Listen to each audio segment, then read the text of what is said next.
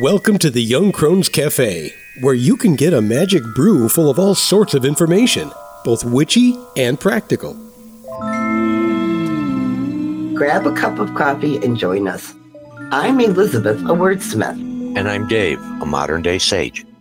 We are going to talk about various witchcraft and life topics from a slightly more mature perspective, at least most of the time. Thanks for joining us. Here's a little something extra from the Young Crones Cafe to get you through until our next regularly scheduled episode. Happy Halloween, or as the witches like to call it, Samhain, which, even though it's spelled Samhain, is pronounced Samhain because it's from one of those Celtic languages.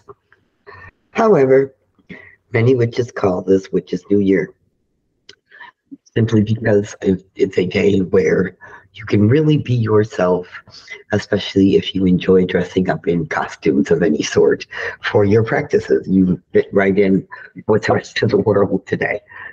We on the path mark our new year at winter solstice. It's the return of the light. It's the start of the light half of the year. It matches with the calendar a little better, and the energy is just different. However, we are in the middle of our annual entering a new time of the year, which we associate with the element of water, and going with the flow as we move further into the darkest times, the times of gestation for new ideas, of things we want to learn about and grow in our practices. Because of this, at this time of year, we perform what we call an annual rededication, where we make that commitment for another year to continue doing what we do. So however you choose to celebrate it is great.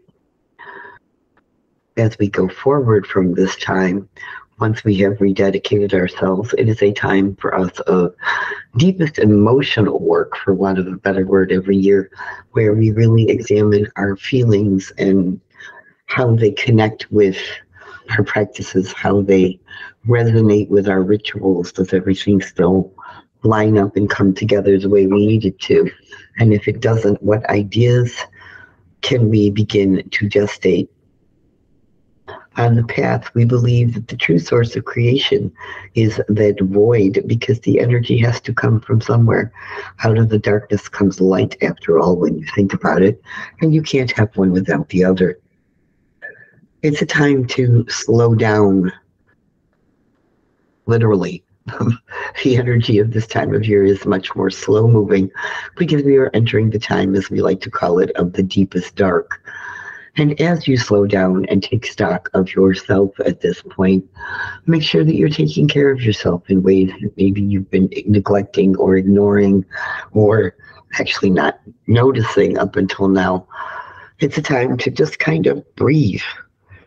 So take time today, in the midst of all of those trick-or-treaters and all of the other fun stuff that's going on around you, carving jack-o'-lanterns and enjoying the fall foliage if you happen to live in an area where that's a possibility like we do.